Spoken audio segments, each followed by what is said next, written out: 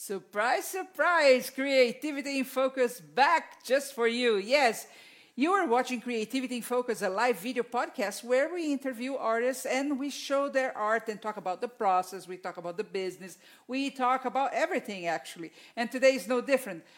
Today, my guest is Michael Marx, and we are going to have a blast. So, if you're watching this live, you have a very special chance to ask questions live to Michael, and he will answer directly to you. Welcome, Michael. How are you doing? Thank you. I'm doing great. Thanks for having me. I'm really excited to be here. Yes, I'm glad you made it, and I know you had a very busy day today, but you found some extra time to come talk to any chance to sort of share my work with people and tell them about it and explain what I do. So I appreciate the opportunity. So first of all, tell me how did you get started with arts? Well, I've been an artist as long as I can remember. Good. I was raised in a household where we were given art supplies as much as we were given books or toys. We were encouraged to draw. I was lucky to grow up in an area where the schools were heavily funded towards the arts all the way through high school. So that a lot of the arts education I got at the high school level, many of my friends didn't get till they went off to art school. Oh. I moved from where I grew up in Massachusetts to California at 18. I actually put my art aside for about 4 years because I just started working. Okay. And so about 4 years after I'd moved there, somebody gave me some polymer clay, which is something I hadn't seen since I was a kid. Uh-huh. And all of a sudden I started sculpting again and working in polymer clay, and then slowly but surely adding in mixed media and working in wood and found materials. And at one point in my late 20s, I put together a show and rented a gallery for a weekend and put on a show and sold one piece, and I was happy with that.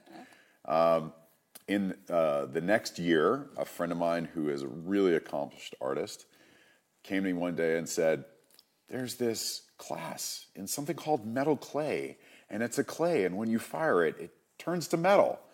And in the back of my mind, I'm thinking, this is kind of like the old snake oil ads of the Old West, right? This tonic will cure baldness and cancer and strip paint.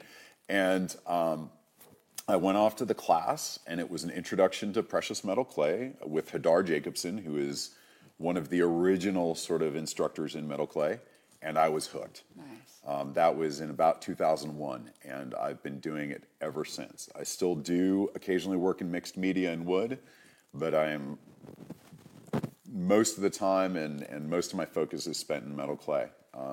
And is this your full-time job or part-time thing? I'll kind of walk you through that because that's a great question. I was a personal trainer for 20 years to support the art habit. The art was a hobby that started to create some income. I met my wife, we got married, we had a son, and 3.5 months into being a new dad, I became a full-time stay-at-home dad. And personal training kind of backed down to some pretty minimal hours. And after doing that, by the time my son was 2.5, I was pretty much done with personal training, and that actually dovetailed perfectly into teaching metal clay. Okay. So in terms of metal clay, I hold 4 different certifications. There were some original certifications through PMC Connection. Mm-hmm. So I was level 1 and level 2 certified. And then Camp PMC, which is the newest organization I have, basically a 101 and 201 certification. Okay. And then a lot of it is just creating my own curriculum based on people's interest in my work. And what's nice is the background I had in personal training, teaching people how to exercise correctly, absolutely translated beautifully into teaching metal clay. The interesting thing about teaching is it's kind of like sales. Yes. The content doesn't matter, right? If I'm trained in sales, I could sell you that laptop, I could sell you insurance, I could sell you this building. Uh-huh. When it comes to teaching, if you know how to teach, the material becomes irrelevant because the philosophy I have for teaching is tell, show, do. And so I'm going to tell you what I'm going to do, I'm going to show you how to do it, and then we're going to do it. Yeah. And if people need to check back in during the do process, the nice thing is they can see me go through it, or I can help them through the sticking points. And that it's it's wonderfully rewarding because in personal training, the challenge is it could take weeks, months, or years to reach a goal. In a metal clay class, it usually takes only a couple of days. A couple of days, yes. So, and the success rate is far higher than in personal training. I think if personal trainers are truly successful, they have to always be chasing new clients because their best clients obviously got what they wanted out of the experience. With metal clay, there's something wonderful that it creates repeat students because they want to move on to that next level or that next project or that next design, or they want to start exploring stuff that goes beyond their comfort level. So it becomes a irrational passion. Yes. Right? And when people have irrational passion for something, they go, they invest, they dedicate themselves. Yes. Okay, so you told, now let's show. Yes, Right? absolutely. So I bet you're really, okay, but I want to see what kind of stuff he's making. So you're going to see a few of his pieces right now, and he's going to tell you what inspired him and the process. So let's see the first one. So that one is sideways, which is okay. This is actually what's going to be taught in the class next month, which is the kinetic fish. So what it is this is a slightly flatter version. The body would normally have a curvature to it. I built this one flat. And it actually is the largest fish I've made. It's quite a statement piece. It incorporates a piece of dichroic glass in the eye, which we won't do in class, but I can add in sort of some instructive ways to how people can eventually learn to do that. It's one of my favorite pieces because of the amount of movement in the fins and in the tail. And yeah, it's definitely not something you just throw on with a pair of jeans and a t-shirt. It's definitely designed to go with something more fanciful. Sophisticated. Yes. Yeah. Let's see another one. So that's another one of the fish. This lacks the kinetic element because the tail is fixed to the body, but it very much sort of follows my aesthetic, which somebody once asked me to describe what my style is, and I say that it's rock and roll deco. I have an absolute passion for the beautiful clean lines and a lot of the aesthetics of the Art Deco era, but I also have a lot of passion for sort of vintage rock posters and a lot of that imagery, and I like to kind of mash that up. So I want to give you something that has really clean lines and really bold, but instead of it just being something, very sculptural, it might be a skull, it might be a bug, it might be a fish, but I want it to have kind of that crossover. Nice. Let's see one more. The fish. That is a kinetic fish, and the neat thing with that one is that it can be worn because of how the bails were designed, either hanging from the tail or hanging from a hidden bail behind the lips. So it's reversible. And it was the first of a couple of fish that I did with a non-traditional scale pattern.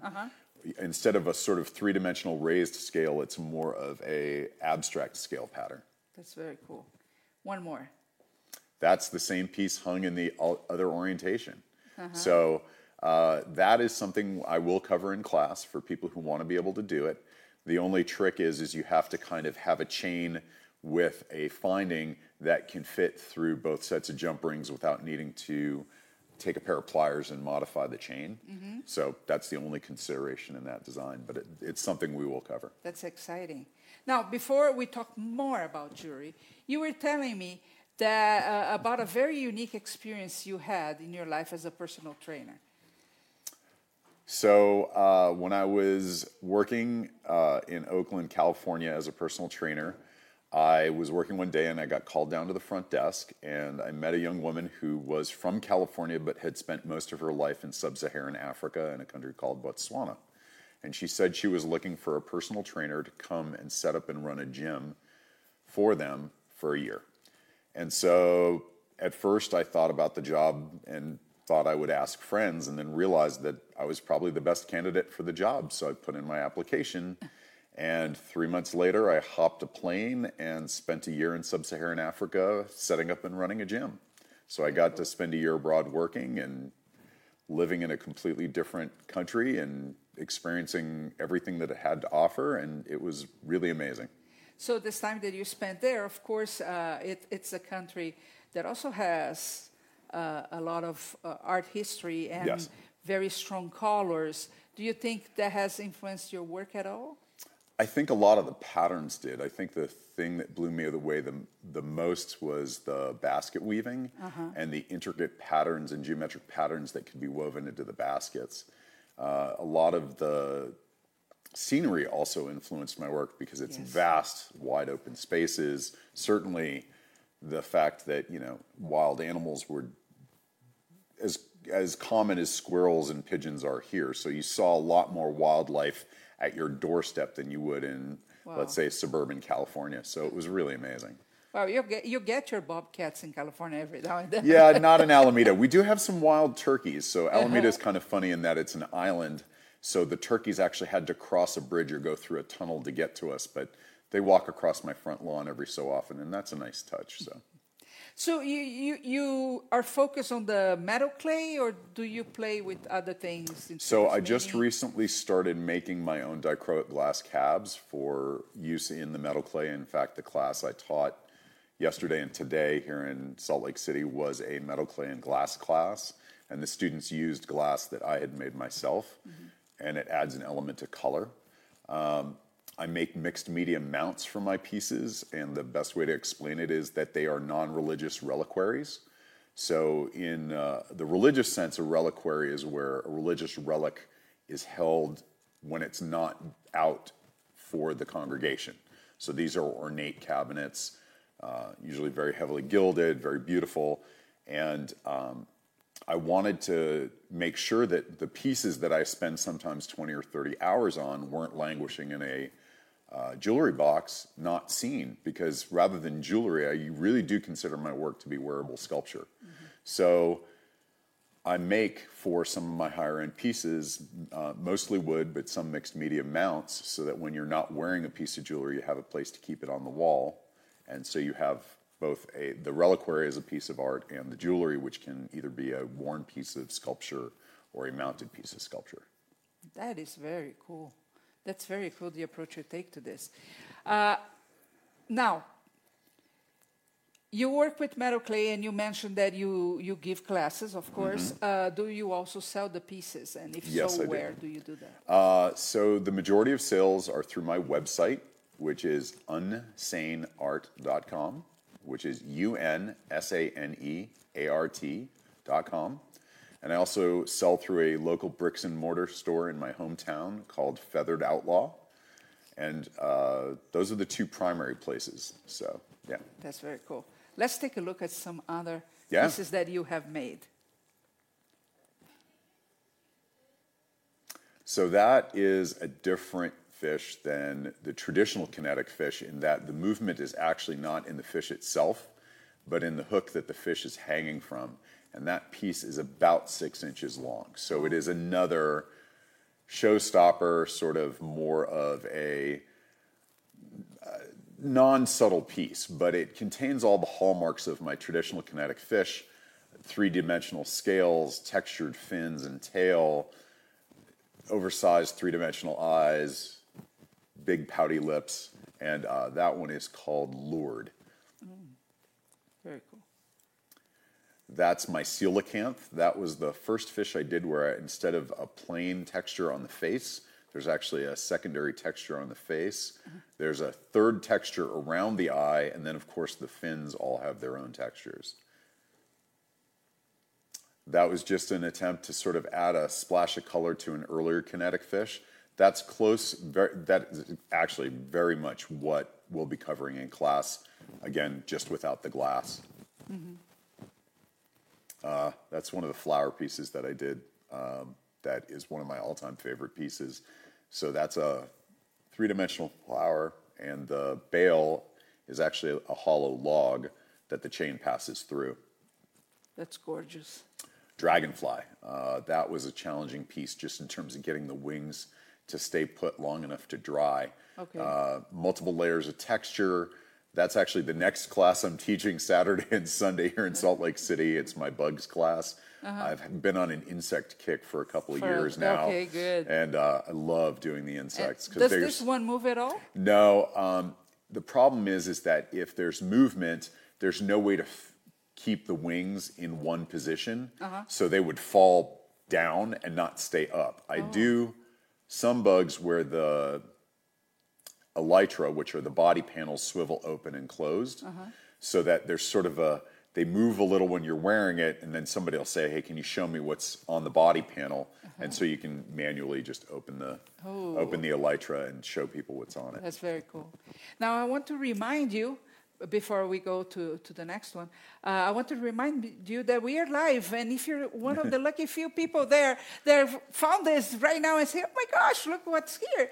Michael Marx is here. You can ask questions to him. Yes, below the video there's always the comment box. Well, that's the right place that you submit your question. I'll get here and I'll ask him. He will answer directly to you. Don't let this chance pass you by. So if you have any questions, this is the right moment for you to ask. We have a few comments here. Holly Ginsberg Gage, way to go, Michael. Hi, Holly. Betty Eagles, gorgeous work. Thank yes.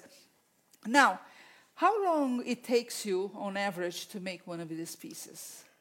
That's a really hard question, and the only reason is it completely depends on the complexity of a piece. A simple piece can take an hour or two. Some of the more complicated pieces that we've been showing have 20 or 30 hours. It's not always continuous work. In metal clay, there's a lot of stages of making an element, drying it, refining it, attaching it, drying it some more. But you know, the more complicated the piece, the longer it takes. And obviously, if it's the first time I'm making a particular design, I'm still in the process of hashing out all the details. Did I like the way this came out? And one of the things I discuss with my students is that a lot of my work follows a rule of threes. That the first iteration, the first version of a piece is really a maquette. It's a three-dimensional sketch to just get the general idea down. And then in the second version, there's more elaboration, right? Another layer of detail. It gets bigger usually. It gets more complicated. It gets more interesting. And then by the third version, I'm not worried about the construction elements. I'm not worried about the basic form anymore. So all I do is push the design as far as I can take it. So, for example, the octopus piece I'm wearing really is a third level piece of jewelry. And this is one that I did in One Fire PMC 950. So this is a single stage firing sterling. The tentacles actually that face forward, the texture was all hand pierced, one dot at a time onto a texture to create the suckers on the tentacles. And it's hollow from the back so that it's nice and light. And this was the master, and then we cast it in a numbered limited edition in sterling silver. That's very cool. Laura is saying, hi, Michael. I love taking your class yesterday and today. Oh, cool. Good to see you, Laura. Michael, you mentioned that the pieces that you're making, and you mentioned a few places that you sell. Do you also take commissions? Or Absolutely. Not? I love taking commissions because that process for me means that the piece is incredibly personal for the person who's receiving it. There's friends of mine, Michael and Constance, they commissioned matching pieces for one another of what they called the time in a bottle piece. And it was a bottle with a cutaway that showed a clock and a skull and a heart. And I did two of those for them. And that you know, my pieces have meaning to me, and my customers attach their own meaning to those pieces. Commissions, on the other hand, that meaning starts with the client, and I get to make it come to life. So that is really important to me. Would it be fair to say that one thing that attracts you intensely to the metal clay is the storytelling that comes with it? Absolutely. I love doing pieces that are considered narrative in nature, so that they have a story or they evoke an emotion. I think the problem is that we tend to look to two-dimensional art as mediums that can make a statement beyond just something aesthetically pleasing. And I think jewelry can do the same thing, and sculpture can do the same thing. And it's just, it tends not to be the medium that gets the most exposure for telling stories. I'm seeing it more and more now, but yeah, I want there to be a reaction, whether it's positive or negative. I certainly don't mind negative criticism on my pieces if people are offended by it or bothered by it or it's not their cup of tea. that's okay. But I want to know that it's creating emotion and reaction. Jenny is asking, where do you draw inspiration from the most? Wow, that's one of my favorite questions. I'm a visual sponge. I think every art exhibition I've been to, every book I've read, every comic book I've picked up, certainly I think it's one of the best things about social media is my exposure to other people's work, but also photos of things and places from around the world that otherwise were hard to access. And it's just the way I'm wired. I think if I was just a pair of eyes and a brain floating through the world, that would be all I'd need. The fact that I get to take that visual input and turn it into something dimensional and physical rather than just theoretical is very meaningful for me. That's very cool. Jacob is saying, your octopus is sweet. I love it.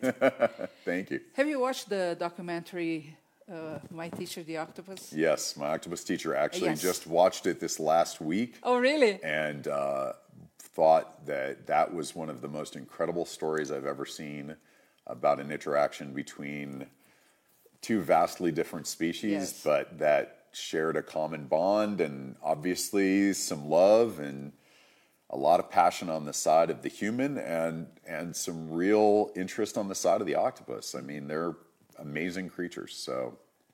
That's very cool. Yeah.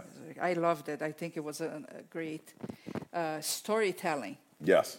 Very well done. And also the video footage underwater was just breathtaking. Yeah. Yes, it was. It was. Now, talked about storytelling, and I can see just, we've been talking for months, but it's the first time we're interacting face to face. And I can see you were a storyteller. I think that really translates into that, which is very cool, right? Now, going back to the pieces, do you use the metal clay always in silver, or do you play with other metals? So I've worked with the base metal clays. There's definitely something I love about the color of them. The hard part for me as a working artist who really does want to sell their work is you put in just as much labor into copper or bronze, but the problem is you can never sell it for as much.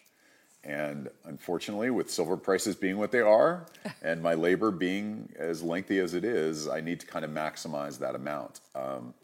So I prefer to use things like glass to add color. The other thing that I found is bronzes and coppers are a harder market to find. Not as many people wear jewelry made in those base metals. I personally, as I'm doing it, when there's more time sort of to just play, I want to start working with maybe some small-scale, non-wearable sculptures in the base metals because I think there's tremendous things to be done that way without having to resort to casting. Do you make a lot of those?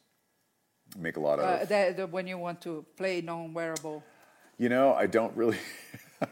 Unfortunately, for me, I get so locked into making things in silver that my other exploration of sort of something sculptural is I like to play with Lego. I have a son. He's 13. We've been doing Lego since he was little. I still build things today. So, and then my wife got into painting rocks with dot patterns, and so sometimes when I need a break from all of the sculptural elements, I'll paint rocks with her. Like she does mandalas with dots? So, yeah, and then she hides them around the neighborhood for people to find. She writes rock on the back, and she's done over 200 in the last year. Really? So, yeah, and she's only kept 3. So yeah, we have the 801 rocks. Yes. So it's the same concept, right? So the other day, we were in Yellowstone, and we went to look into an old train cabin, and actually found one from here.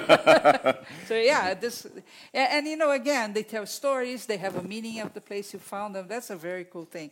You mentioned prices, and that people sometimes they see something and say, I think I could go that route. I think I could embark in that journey. And many of us, we just want the pleasure of being able to have a challenge and at the end have a piece of art. But others, they always think about, okay, but there's the other side. Maybe I could be making some extra money. And in moments like we are living right now, this is becoming a reality for a lot of people. I need some Yes. extra cash. So give us an overview of prices. It doesn't have to be what you sell for, because of course you've been in this market for a while, and you're known, so it's a different ball game. But give us a sense. So that's a great question, and I really appreciate that, because there's part of it that sometimes people will come up and look at the work and look at the price tag, not ask any questions, not really look at it closely, and they're scared by the price. Yeah. Most people who then engage and ask questions, once they find out the amount of work that goes into it and how it's made, and that I'm not just buying something to resell, do say, it's out of my price range, but I really love it. Or I get a lot of people who are like, I'm saving for that. The nice thing is that I do try to have something on the lower end, and then stuff that is quite high end. So some of my lower end pieces might be in the $40 to $50 range. I do, with certain pieces like the octopus, I'll do a master and we'll cast them, and that allows me to offer a particular design at a lower price point than if it's an original. Okay. But on the higher end, I have $650 pieces out there, because the amount of silver, but also the amount of work that went into it. And, there's something for everyone, I hope. I definitely have people who fall in love with my work, and it's really nice that they like the whole body of work, and then can find the one piece that both speaks to them and is something they can afford. Well, I also think that how you present things change the perception of value. And Yes. like you said, you create your pieces so when they are not to be where, they have a special place to be. So you already translate that story that this is everything but a pendant. This is Yes. a piece of art, and you have to have care, but respect with that as well, right? Yes. And I think that also plays a factor when you ask for whatever you ask. Jenny's saying, on average, how much time do you dedicate to each piece, and when is it officially done? When do you consider it done? I love that question. So can you ask the first half again? On average, how much time you dedicate to each piece? It's entirely dependent on the piece. A simple skull can be done from beginning to end in about an hour, because I've done enough of them. I have my templates to do the cutting. I have the draping forms to do the draping. What adds extra time usually is surface embellishments, a bow, horns, things like that. Some of the bugs have 20 or 30 hours. How do I know when a piece is done? That's a good question. I think some pieces follow what I call the giggle factor. And it's telling a story on myself. It's going to make me seem like another crazy artist. But I'll be working on a piece and I'll literally start giggling to myself, because I'm so happy with the fact that what I was thinking of, the vision in my head, has translated so beautifully in 3 dimensions. Unlike a lot of artists, I do almost no sketching. Okay. If I do sketches, they're usually reference sketches where you wouldn't even look at the drawing part of it and understand what I'm trying to convey. It's notes on construction or thoughts about method, or so that I can refer back to that, because those are the 2 a.m. I can't sleep. I need, that idea occurred to me, or, driving through traffic, and I'll literally pull over and write some. I have 2 that I wrote on the bottom of a Kleenex box, in the van, kind of thing. So I can look at a piece and tell that it's done when it feels right. It feels like all the edges are clean, all of the little mistakes have been filled in. Typically I won't engrave my initials on the back until it is 100%. So sometimes a piece feels done and it still needs 2 to 5 hours of tweaking in between other projects. The interesting thing with metal clay is that you're not usually ever working on one piece, because you have to dry the pieces in between stages. Otherwise you just get a large muddy mess. And so very often there's 4 or 5 projects rotating off my workstation into the dehydrator back out. And so it's this merry-go-round of activity. And sometimes it's 2 or 3 of the same thing. Most of the time it's 5 uniquely different pieces. And some pieces I go in with a real clear intention. I know what I want to make. Other times it's like almost plugging into like a collective unconscious. I'm going to sit down and start working, and something starts coming together, and then I elaborate on it, and sometimes look at it and mash it back down and start all over. I mean, that's the beauty of metal clay, is that it is infinitely plastic until it is fired, meaning you can turn it back into usable clay until it's fired. So it's not like any other medium that I've ever worked with. So you mentioned casting a couple Yes. of times. What's the percentage between pieces that you make and the ones that you cast, or do you cast all of them? I can't cast all of them. Some of them, the design elements don't translate well into molding and casting. Certainly anything with glass in it can't be casted. A lot of it has to do with 2 definite differences. Certain pieces are casted for duplication, for example, to have a matching pair of earrings, but also to give them durability, because the metal clay is softer as fine silver and as a sintered metal than a cast metal. Especially with bracelets, if I want to have a bunch of links that are all identical. My fish bracelet, which is one of my favorites, we made one teeny tiny fish that's, I think with the jump rings, less than an inch long, and cast 200 of them to make 28 bracelets, and then have some spares to be able to make longer bracelets for clients with larger wrists. Certain designs I cast because, honestly, as a working artist, you think about it right now, octopi are popular. So I knew that if I did an octopus that I was really proud of, that people would want it, and making that same design over and over again is a bit prohibitive. Yeah. So being able to offer, let's say, I think this was an edition of 12, out at a price that was considerably lower than what the original would have gone for as a one-time sale is a big factor. And so I try to also make sure that there's an incredible variety in the cast work, so that there's also then some sort of difference between, these are cast, these are originals.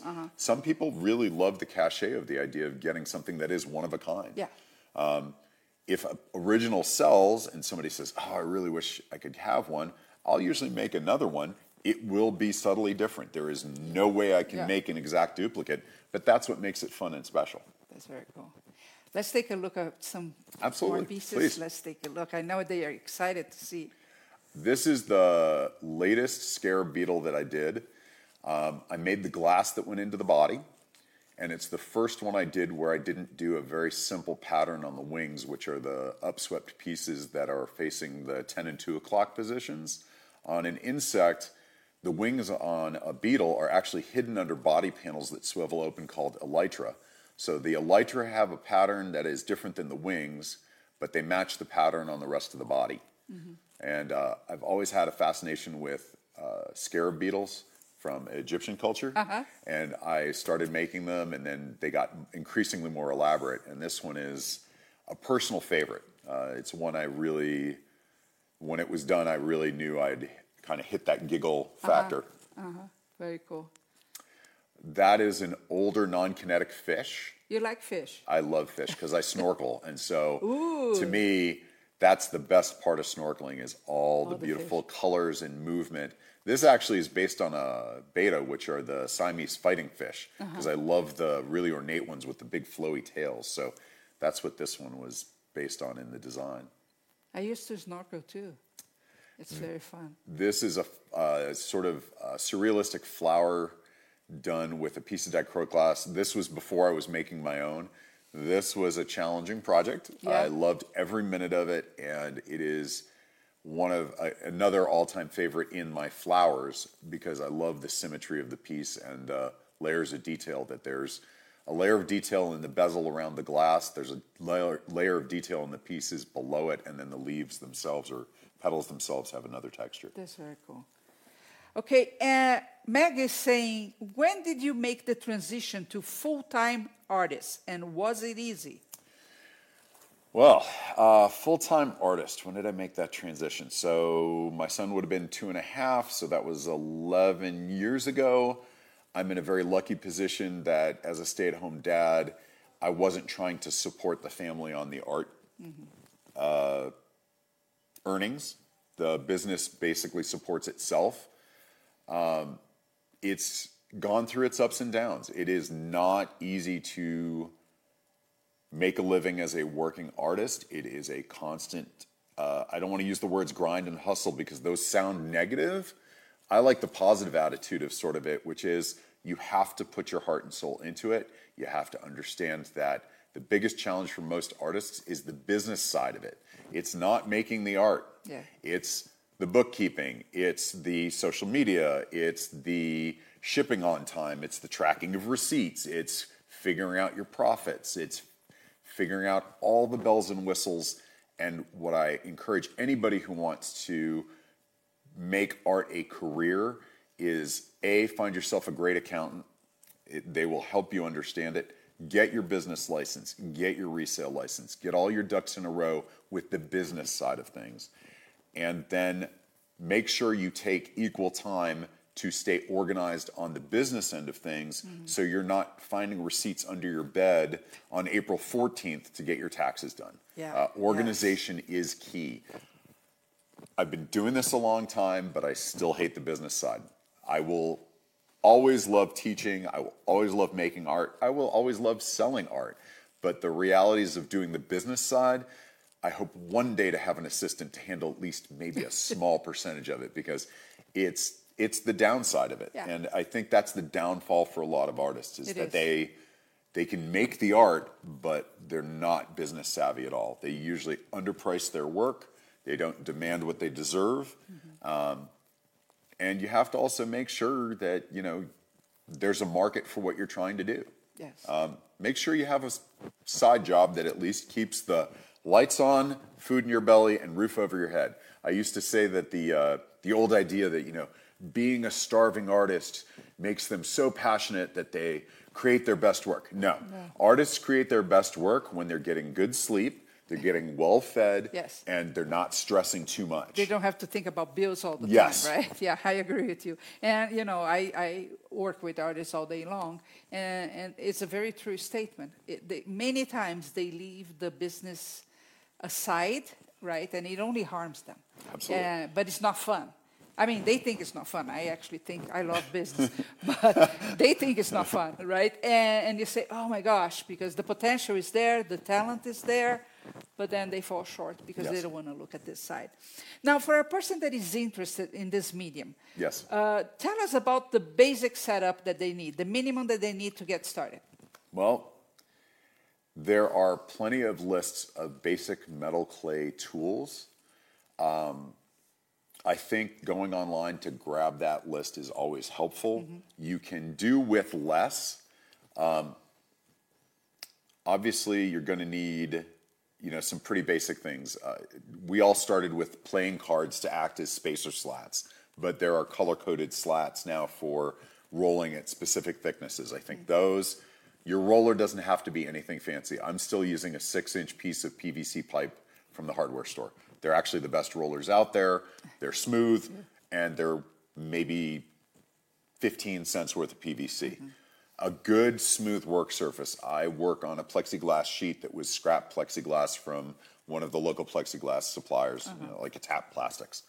You're going to need something to dry the clay. For beginners, they all use standard cup warmers, which you can pick up at yard sales or very often even at a dollar store for a couple of bucks. Textures of some sort. You can start off with just a few simple textures. They come at all different prices, but I would say at least a dozen very different textures. Okay. A needle tool is a necessary thing. Something to dry on. Everybody dries on different things. Some people use small glazed ceramic tiles. I use stainless steel ceramicist scrapers. They do make little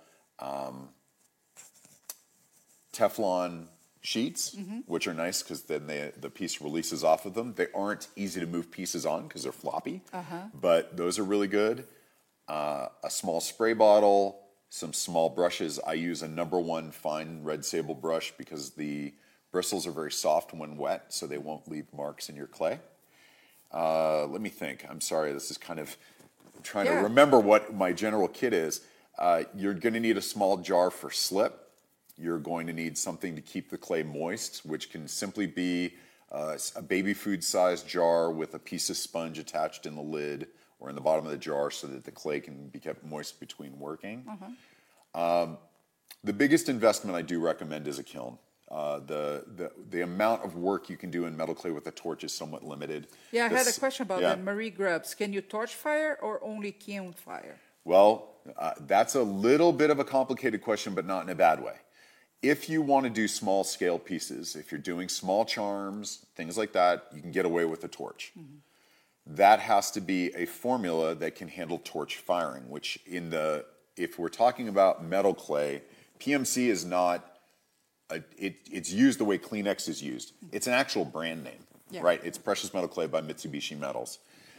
There are several formulas of PMC and art clay silver, and the field is now opened up, so I don't want to ignore any vendors that are selling other metal clays, but you have to check that those can be torch fired. The thing is, the second you want to use glass, you can't torch fire. You can't torch fire any of the sterling type clays because they require a set temperature for an hour to get fully sintered.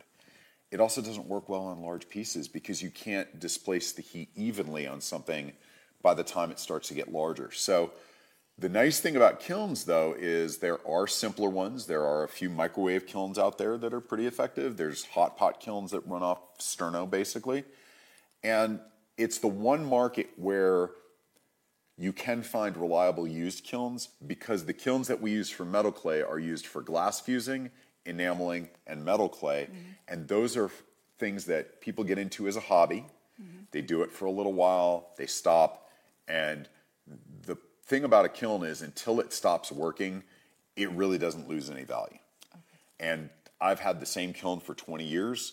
I've replaced a $35 thermocouple in that period of time, and it's not the prettiest thing, but it works as well now as it did when it came out of the box. So I think that is really important. You will need, beyond the basic toolkit, I'm sure I left a few things out. The metal clay artists out there are probably shaking their heads, Mike, why didn't you say this or that? You're also going to then need tools for finishing. And the basic tools for finishing are usually a brass brush, a stainless steel brush, a small container to do liver of sulfur, and then some sort of polishing pads to take the liver of sulfur off. You will not be able to do a super bright mirror shine finish with hand tools very easily. You need to start thinking about tumblers, magnetic pin finishers, etc. I think what's great about it, though, is if you take a class, those instructors will get most students started off with the basics, tell them what the pitfalls are. There's a lot of tools out there that are very attractive that aren't necessary for the beginner.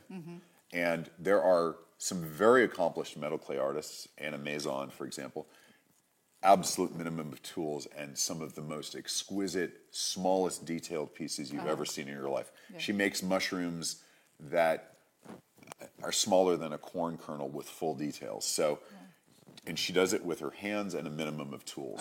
And there's always a workaround for a lot of the tools too. So you don't want to buy that $10 needle tool. You can take a wooden dowel and drill it and stick a sewing needle in the end, and for 25 cents you've got a needle tool. So people think they tend to focus way too much on the tools, right? And that's not. Yeah, it's like people who blame their equipment for the fact that they're a lousy golfer.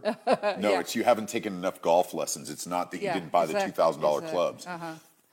I like, well, anyway, for a person thinking about getting started, it's not a huge investment. The kiln, I know you can get them for $100. I know. I mean, and the thing is usually unless you're somewhere where there's no metal clay artists, the nice thing is a lot of instructors offer firing services the same way ceramics houses do. Yes. And so what you do is, because there's a flat rate for firing, you save up a bunch of pieces and bring them to them for firing, and then you can do your finishing at home. And that fee might be as low as $10. Yeah, and almost every city has at least one pottery place that would do that. Pete is asking, and that's actually what I was going to ask you next. How are you dealing with being an artist during this COVID time? So, of course, shows were canceled and things like that, but on a personal side, how has this affected you? The first few weeks of COVID were brutal. I came to a dead stop, even though I had more free time than I'd had in a while. gradually I realized that the salvation in all of this was to get back into the studio and start making things again. My studio is my happy place. There's always music playing. So I just had to kind of pry myself out of the house, get away from social media specifically and the news. Yeah. Once I shut that down and got back in the studio, at least my headspace was good. And actually, I've pushed out probably as much work during this last, let's call it 9 months, than almost any other 9-month period. And the lucky thing is sales still kept trickling in because people were looking online more. Even though I have my website, I also have that the sales end of the website is through Etsy. And for the first time, I started getting Etsy-driven sales and not website-driven sales. Oh, look at that. The nice thing for me is that I really do try to have everything point towards my website. So when you see my stuff on Instagram, it says, if you're interested, go to the website. Facebook, my business page, go to the website. So it was interesting that while sales were down because the in-person sales weren't possible anymore, at least during the early stages, there was enough business to kind of remind me that you were in business. I was in business. The bricks and mortar store that I sell out in my hometown, Feathered Outlaw, kicked off in late spring with a virtual magical market, they called it. How did that work? I want to know. I didn't sell a thing because my work doesn't translate to a visual market that hasn't seen the stuff in person before or doesn't know the work very often. We then were able, because of sort of that staged relaxation, to do outdoor true markets. That was it was like having your birthday and Christmas rolled into one, because I was back in my element, being able to talk face to face to people about my work, which is, even if I'm not selling, being able to tell people about the work, the process and the material makes me so happy. Underneath my mask, I had a grin for a solid 4 hours. My face actually hurt at the end of that first magical market. Nice. And we've done it the last Friday of every month, 3 or 4 times since, and that's been really nice. That's good. Because for an artist to create is one thing, but to meet people and to be able to talk about your art, whether it's in a gallery setting, whether it's like this, but especially in an environment where people are wanting to be out, and people were desperate to get out and see things and talk to people and buy some stuff. Yeah. You know, that buying online, just there's no connection there.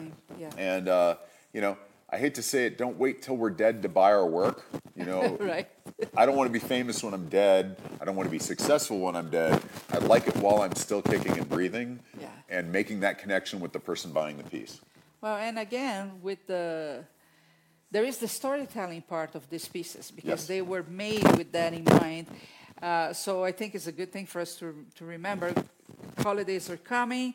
Very easy to go to the online store and click, delivery next day, but you're not really supporting an artist or even a local business, right? So you have to have that in mind, because I think now more than ever, this is important. The big companies will survive no matter the crisis, but the restaurants, the retails, the galleries, like you said, and of course the artists, they do need your support. All of us. Yes, we do. Need that. Yes. So tell me one last thing. Yes. Only one last thing? Well, we've been here for an hour. So we need to know. But that was interesting. The virtual tour that you did with that store. Was it the pieces on a website that people would go through? So what I did is they asked me to basically create an Etsy sale of specific pieces.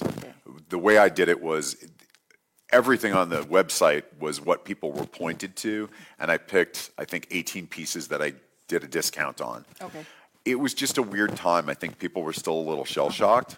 You know, people were still sort of coming out of the woodwork, figuring out what they wanted to do. You know, the big thing is that, you know, it takes time for people to kind of get back into some sense of normalcy.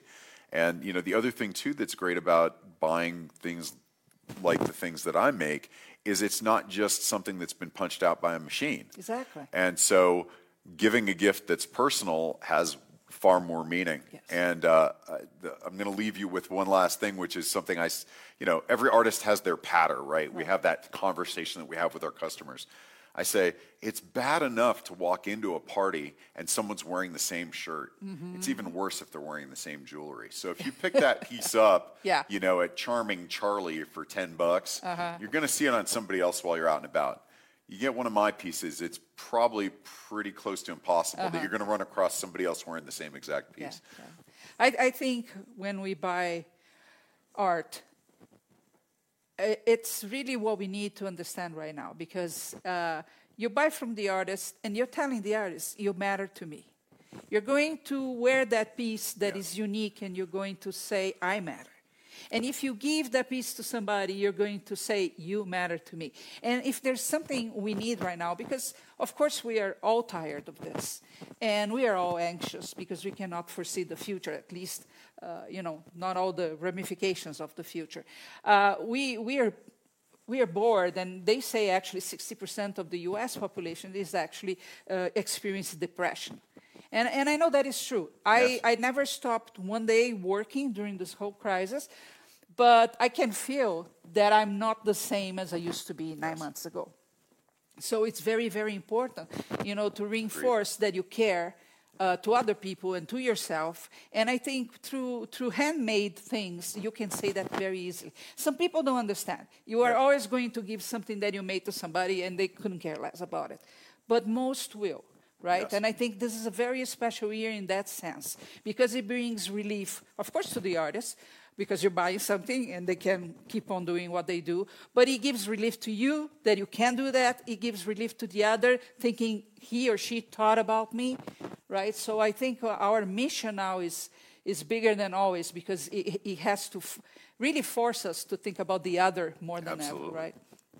Thank you so much for being here. I'm really excited. Thank you for having me. I had a really fun time, and I'm really looking forward to teaching you next month. And that's the cool part, because do you like to watch this podcast and at the same time be live with the artists and be able to interact with the artists as well? Well, the course that he's going to give at curiousmondo.com will provide exactly that, but for a much longer time, because we have 9 classes from the very beginning of the fish to the end. And all the time we are live. And look at this. It is free for you to watch while we are live. So you can watch the whole thing for free. We don't hide any technique behind the curtain if you pay. It's there for you. You can interact the whole time, not only with the artist, asking as many questions as you want, but interacting with the Curious Mondo village. If you have not experienced that, you're in for a treat. We have a very embracing village here that supports from beginners to very experienced artists during the whole time, because they are on the chat talking to you. So there are many, many reasons why you need to be present for this course. It's going to happen starting November 16th. For 3 days, so Monday, Tuesdays, and Wednesdays. We go live at 9 a.m. Mountain Time. That's 11 a.m. Eastern Time. If you're in another country, Google that, so you make sure you're here. The best thing that you can do is really go right now to curiousmondo.com, click on upcoming courses, and you're going to see a big picture of the fish there. Click there, put your name and your email. What happens later is that you get the reminders for the class. You have only that one chance to watch live and for free. So you don't want to miss that. You don't want to forget about it, because we are still a month away. So make sure you put your name and email there so we can send you the reminders and you get to watch Michael Max here in Salt Lake City for 3 days, making the kinetic fish. I think is going to be phenomenal to see that moving and going about. So you cannot miss that. So go to curiousmondo.com, click on upcoming courses, check the fish, there's a big picture, click there and put your name and email so you get the reminders. So thank you again for being here. Thank you so much for having me. Thank you very much. Thank you in the booth for all your hard work. Thank you everybody that is here late today. And of course, thank you for participating and making this even a better experience all the time. Join me next time, and you can check many interviews on creativityinfocus.com. We have over 60 interviews there for you just to spend your time. If you're still staying at home, watch. You're going to be so inspired. And I'll see you back here next time. Thank you.